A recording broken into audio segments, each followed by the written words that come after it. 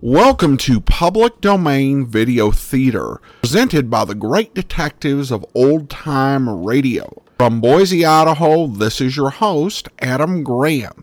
If you have a comment, email it to me, box13@greatdetectives.net.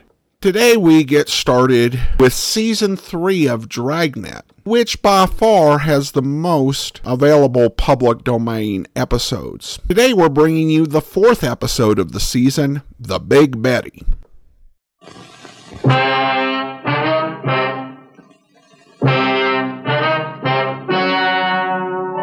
Ladies and gentlemen, the story you are about to see is true.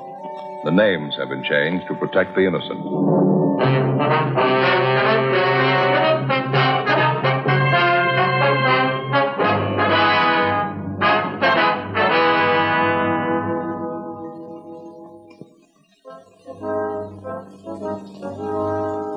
It was Tuesday, December 14th. We were working the day watch out of Bunko Division. My partner's Frank Smith. The boss is Captain Steve. My name's Friday. A gang of petty swindlers had set up operations in the city. We knew they were experienced. We knew they were cunning. They worked fast. We had to stop them.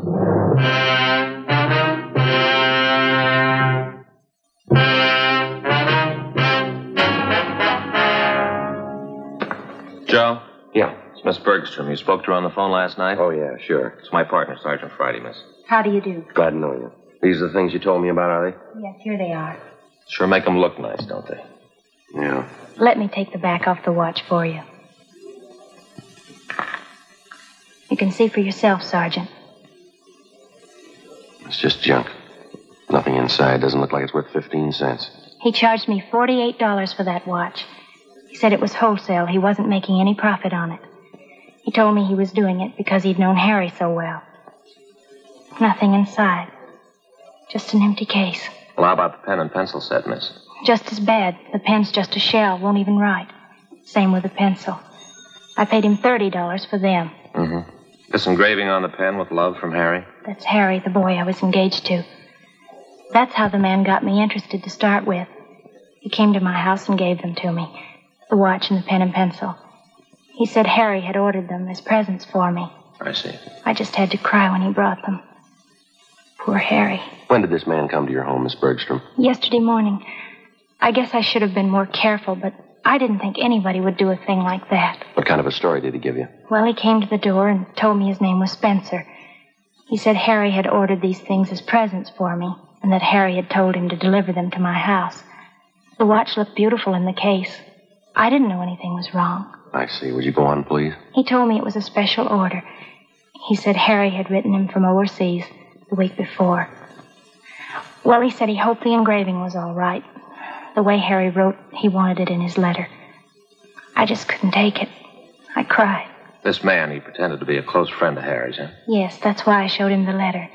The one Harry's folks got from the government about him being killed overseas. When did you receive that letter, Miss Bergstrom? 2 days before, on Saturday. Harry's name was in the obituaries on Monday. Mm-hmm. What'd the man do when you showed him the letter? He sympathized with me, or he pretended to. I didn't think there was any trick. I didn't know anybody was that low. The pen and pencil set looked a little cheap, but I wanted to keep them no matter how cheap they were. Harry's last present to me. That's what I thought. How'd he bring up the idea of money, miss? Well, when he was ready to leave, he told me that Harry had ordered the things on credit. He said he didn't want to mention it, but he wondered how he could get payment for the watch and the pen and pencil. He didn't show you a bill, did he? An invoice listing the price of the watch or the engraving that was done? No, and I didn't want him bothering Harry's mother and father at a time like this. So I borrowed some money from my dad and paid him. $48 for the watch, $30 for the pen and pencil set. Could you describe the man for us, Miss Bergstrom? What he looked like, clothes he was wearing? It's right here on this slip of paper. It's all written out for you. Thank you. It's a terrible thing, coming right at the time of Harry's death. Well, you're not alone, if that's any consolation. An army widow out in Hollywood was cheated on the same kind of deal last Friday. It's so cruel. Using a dead person's name to cheat you. Yes, ma'am. How could anyone get lower than that? They keep trying.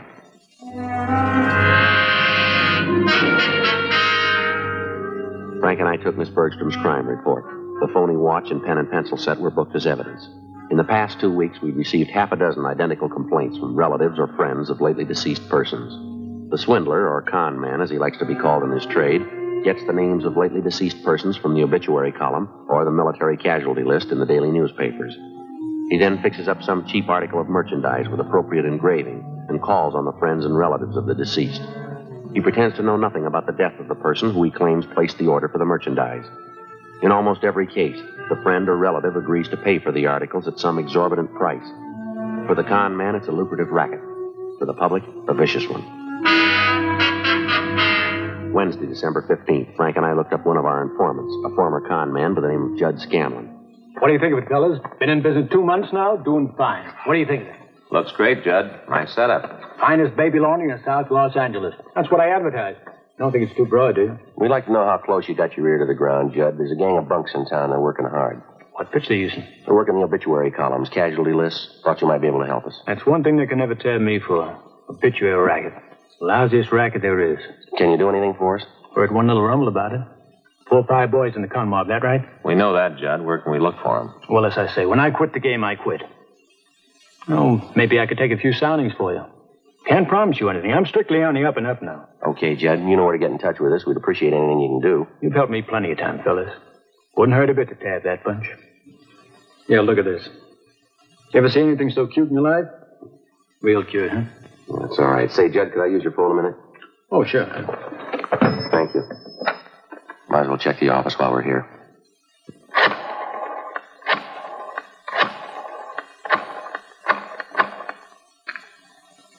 $2572, please. Yes, that's right. Bunko Division. Thank you. Hi, Devetta. This is Joe Friday. Yeah, anything doing? Uh-huh. Yeah, is that right?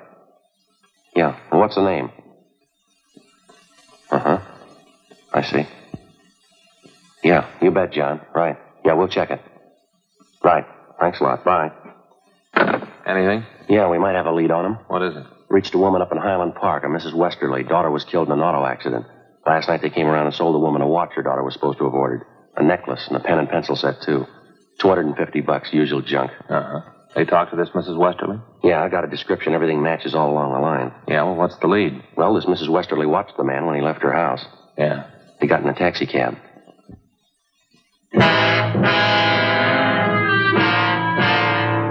10:30 a.m. While Sergeants Bryant and Ullery got out a broadcast on the suspect, Frank and I drove to the offices of the taxicab company where we contacted the special agent. He helped us check the waybills for the preceding night. On the waybill for cab 213, we found the trip listed. Starting point, the intersection nearest the Westerly home. Destination, a hotel on South Flower Street. We went to the hotel and interviewed the desk clerk. From the description we gave him, he identified the man as Fred G. Norris from Minneapolis. At least that's the way he'd signed the hotel register. The clerk told us that Norris wasn't in. We had him show us his room. In his suitcases, we found quantities of dime store costume jewelry, monogrammed, 24 cheap wristwatches and wallets and handbags done in poor quality imitation leather. Also a portable engraving set. The clerk told us Norris was expected back shortly. We told him to say nothing to the suspect when he arrived. We waited in the room. We called the office to let them know where we were. 1 p.m. Still no sign of Norris. Let it ring. Think it's Norris? Could be. Call him to see if the room's clear. Yeah. Persistent, huh? No. Guess they gave up. I'll check to see who it was.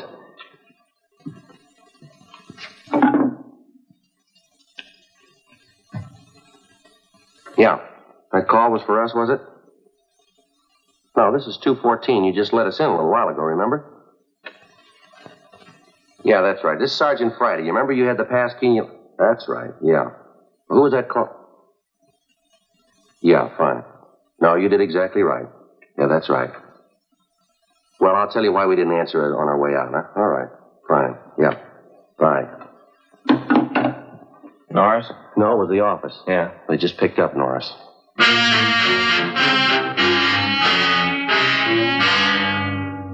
2 p.m. We called the office and arranged for a stakeout at the hotel in case any of Norris's pals attempted to contact him. Then we drove back to the office. They told us Norris had been recognized from his description and picked up by Unit 1R7 on the way back to his hotel shortly before noon. Frank and I joined Sergeants Ullery and Bryant in the squad room where they'd been questioning the suspect. He looked about 40 years old, white male American, about 5 foot 8 inches tall, 160 pounds. He would admit nothing. You're wasting our time and your own, Norris. Face it. You were playing a rough game and you lost. Now, how about it? You're going to feel pretty silly when you find out you got the wrong guy. We got witnesses and evidence that say you're the right guy. You've got no evidence on me. I'm clean. Who do you work for, Fred? Company in the East. You wouldn't know them. You must have a business card, some kind of identification from the company. Well, I haven't. They don't give us any. You expect us to swallow that? I don't expect you to swallow anything. You can do what you want about investigating me. You haven't a thing to hold me on. Why not just stick me up and let's get it over with? Now, let's stop kidding, Fred. You've been in the con game so long you can't talk straight even when you want to. I got 2 suitcases of goods in my hotel room. If you think you can make me on that, you can go ahead. We got more than that, Norris. We got the people you swindled. They'll tab you. How about it? You want to do it the hard way? Joe? There's no use wasting any more time with them. You got that list of victims? Yeah. The ones with the check marks are the ones that tabbed Norris. Thanks.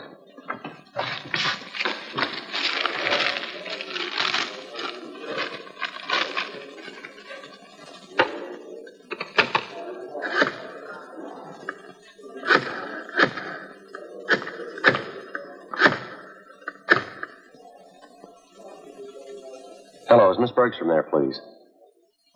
This is Sergeant Friday, Miss Bergstrom, Bunko Division. Yes, we picked up a suspect. We'd like to see if you can identify him. Yes, that's right. Would it be all right if we sent a car out for you now? All right, fine. Fine. Thank you.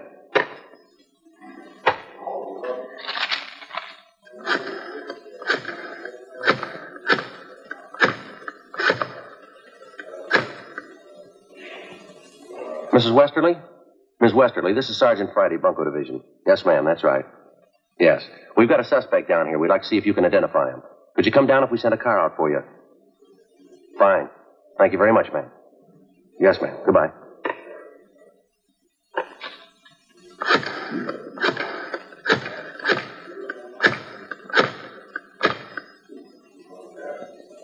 Mr. Hanson?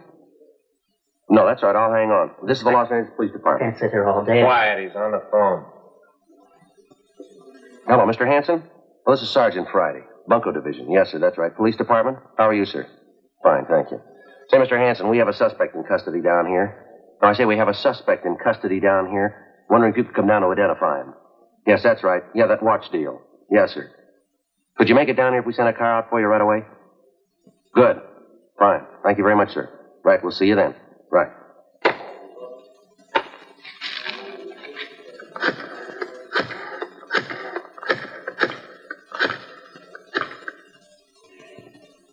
Hello.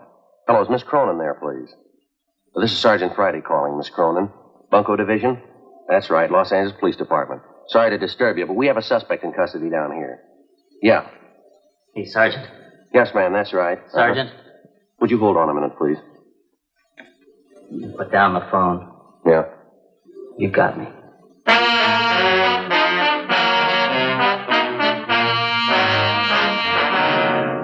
2:58 p.m. We informed the victims that the special show-up had been canceled. Then we called in a stenographer and had her take Fred Norris's statement. In addition to listing the crimes he committed, he also told us there were 6 men in the Bunko gang besides himself. He gave us the names and descriptions of each one of them. He stated that they'd been operating in Los Angeles for the past 4 months.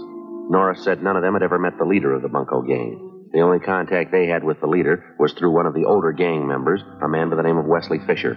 Before Norris was taken to the main jail for booking, he gave us the address of the apartment where he had been living with the other gang members. Norris's information on the suspects was checked through R&I. We got one make, Wesley Fisher. He had one prior arrest 2 years before on a grand theft charge, but had been released for lack of evidence.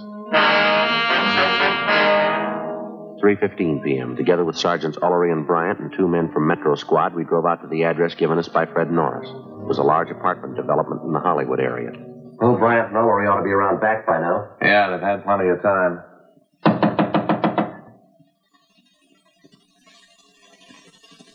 I'll try it again.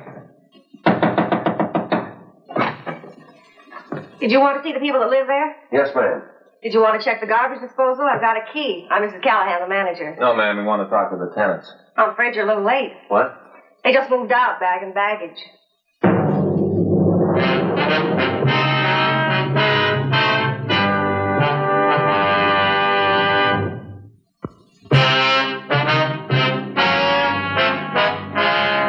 Wednesday, December 15th, 4 p.m. We made a thorough check of the apartment house, which the 6 suspects had just vacated. We found nothing that would help us. We talked to the manager of the building where the suspects had been living. She told us that they had rented the place furnished about 3 months before. She identified Wesley Fisher's mugshot, but she told us that he had used the name of Charles Wilder. She also identified each of the other gang members from the descriptions Fred Norris had given us. She told us that while they were living there, the men seemed to keep odd hours and that they had a car. She told us that she had taken the license number of the car the day the men moved in. The license number was checked with DMV. It was registered in the name of Wesley Fisher, 1008 California Street, a transient hotel. The manager told us Fisher had moved about 9 months before. There was no forwarding address. We got out an all-points bulletin on Wesley Fisher and his automobile, requesting that all occupants of the car be held for investigation of grand theft. Thursday, December 16th, 8 a.m. Frank and I checked into the office. Well, from what Norris said, we know they brought most of the junk they're selling with them from the Middle West. Yeah, it looks like they were using that hotel room Norris had for a warehouse. I guess they didn't want to keep the stuff in the place where they were living. You figure there's any way we can set up stakeouts? No, not unless we cover every name in the obituary column. The way it's going, we might have to try it. We've got to come up with something. Look at these.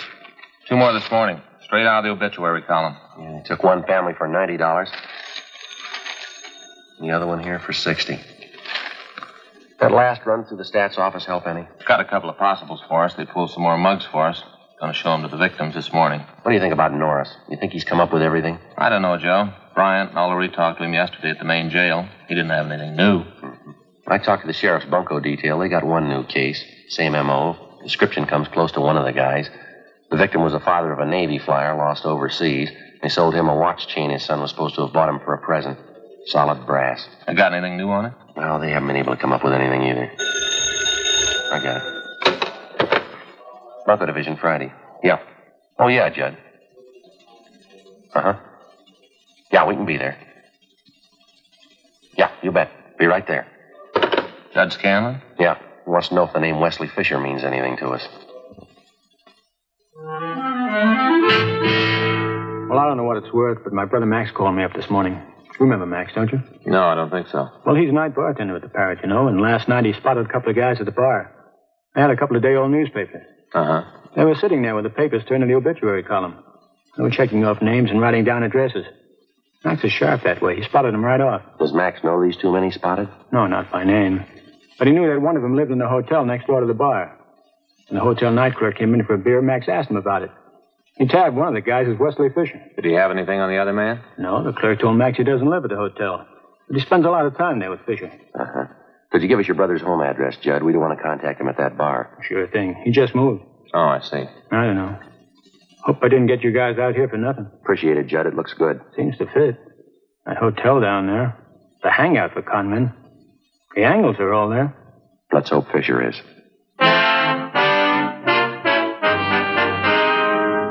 8:53 a.m. We arrived at the hotel on South Main Street. We checked with the desk clerk who told us that Wesley Fisher had room 37. As far as he knew, Fisher was in his room. We got a pass key from the clerk, went up to room 37 where we found Fisher and another man. He identified himself as Raymond Wilson, one of the gang members identified by Fred Norris. We also found a small supply of cheap watches and pen and pencil sets. We found Fisher's car. It was impounded. We took both suspects back to the city hall.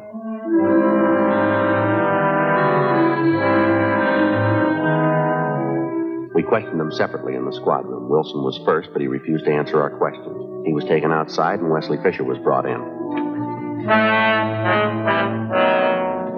Sit down, Fisher.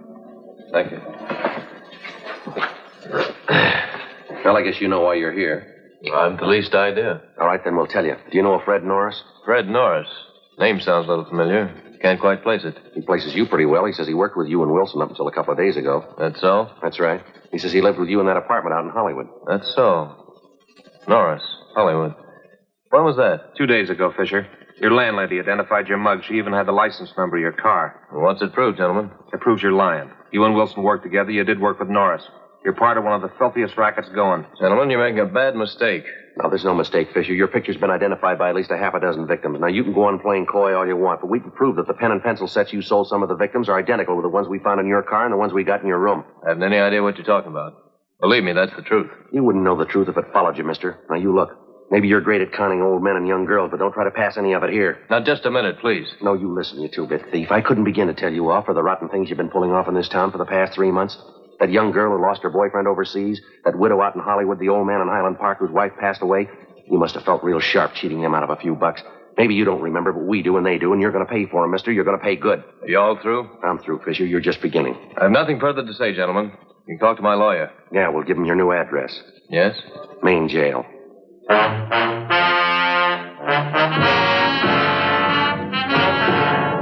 Suspects Wesley Fisher and Raymond Wilson were booked and transported to the main jail. Both of them were positively identified by the victims.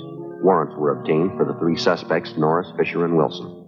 They were arraigned and held to answer at the preliminary hearing on several counts of grand theft. During the next 2 weeks and through the Christmas holidays, identical complaints of bunco operations continued to come in. Friends and relatives of lately deceased persons were still being victimized. The gang's operations continued as usual. There was only one change. The crime reports showed that a woman was now operating in the obituary racket, along with the male suspects. Christmas came and went. On New Year's Eve, Frank and I were assigned to standby duty.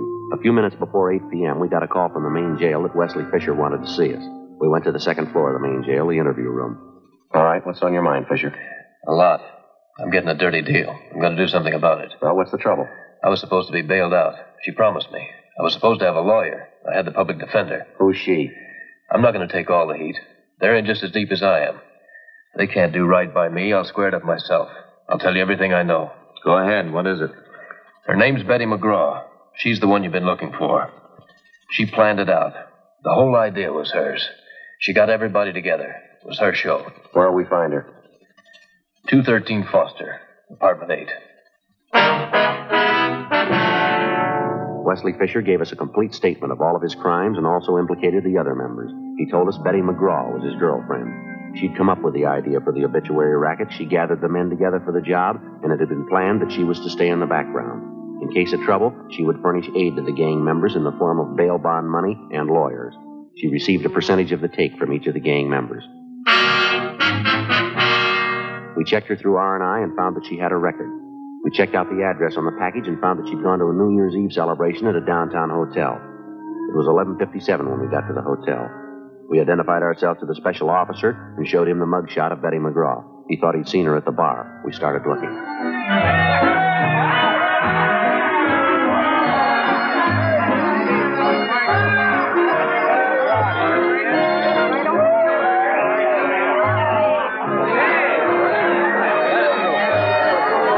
Let me get through here.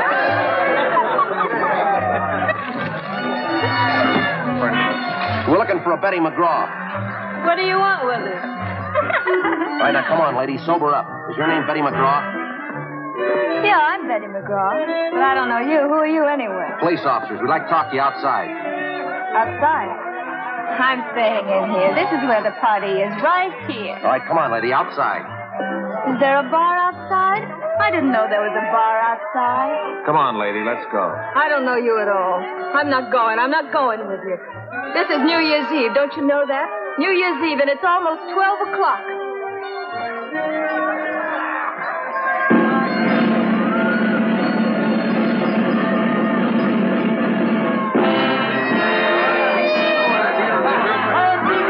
Happy New Year! Happy New Year!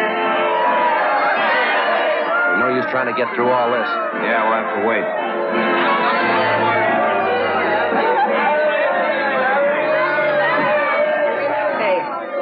Yeah? What's the matter? I don't know why, but I always cry on New Year's Eve. No reason. I just cry. Yeah? Every year. New Year's Eve, midnight comes, I cry. Got no reason for it. Is that right? I cry. I just cry. Never did have any reason for it. You're going to have one this year, lady.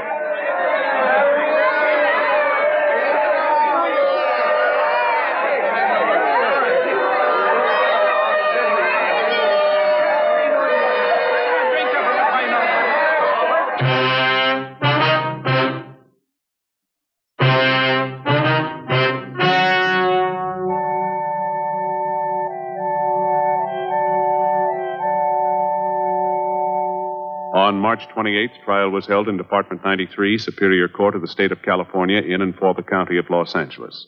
In a moment, the results of that trial.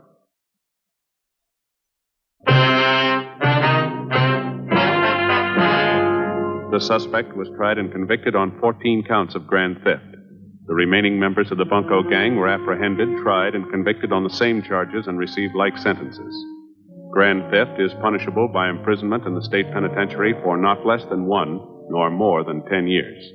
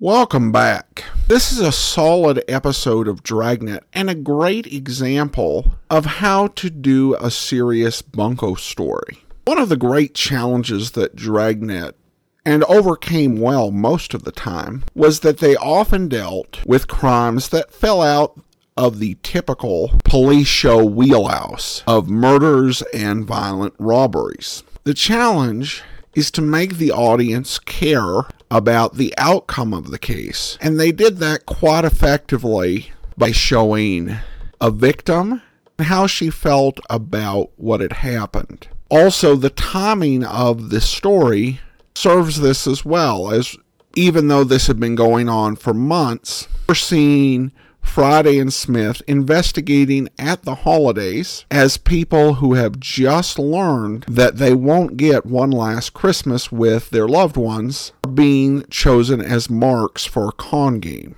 There are a lot of really good investigative scenes worked in. There are two that stand out. The first is the scene with Fred Norris as Friday is calling potential witnesses. The scene goes on for 2 minutes, but it's effective as the tension builds throughout. And Norris's attempt to interrupt just shows how desperate he really is. It's a great little bit of psychology at work here.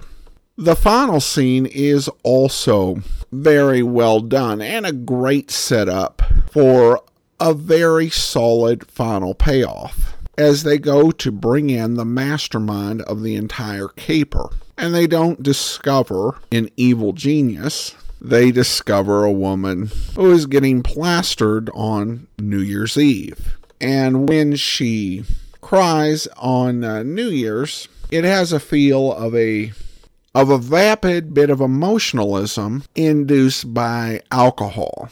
And that contrasts with how she has victimized people in the midst of honest grief going through the worst time of their lives, leading to one of Friday's best snappy comebacks ever.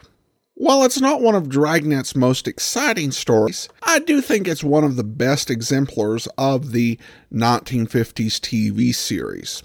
They took a scenario which in less capable hands could be quite routine or even boring, and made something far more memorable out of it. That's all for now. Join us back here next time for another episode of Public Domain Video Theater. In the meantime, send your comments to box13 at greatdetectives.net. Follow us on Twitter at Radio Detectives and become one of our friends on Facebook, facebook.com/Radio Detectives. And if you like these videos, you can become one of our patrons at patreon.com/Radio Detectives. From Boise, Idaho, this is your host, Adam Graham, signing off.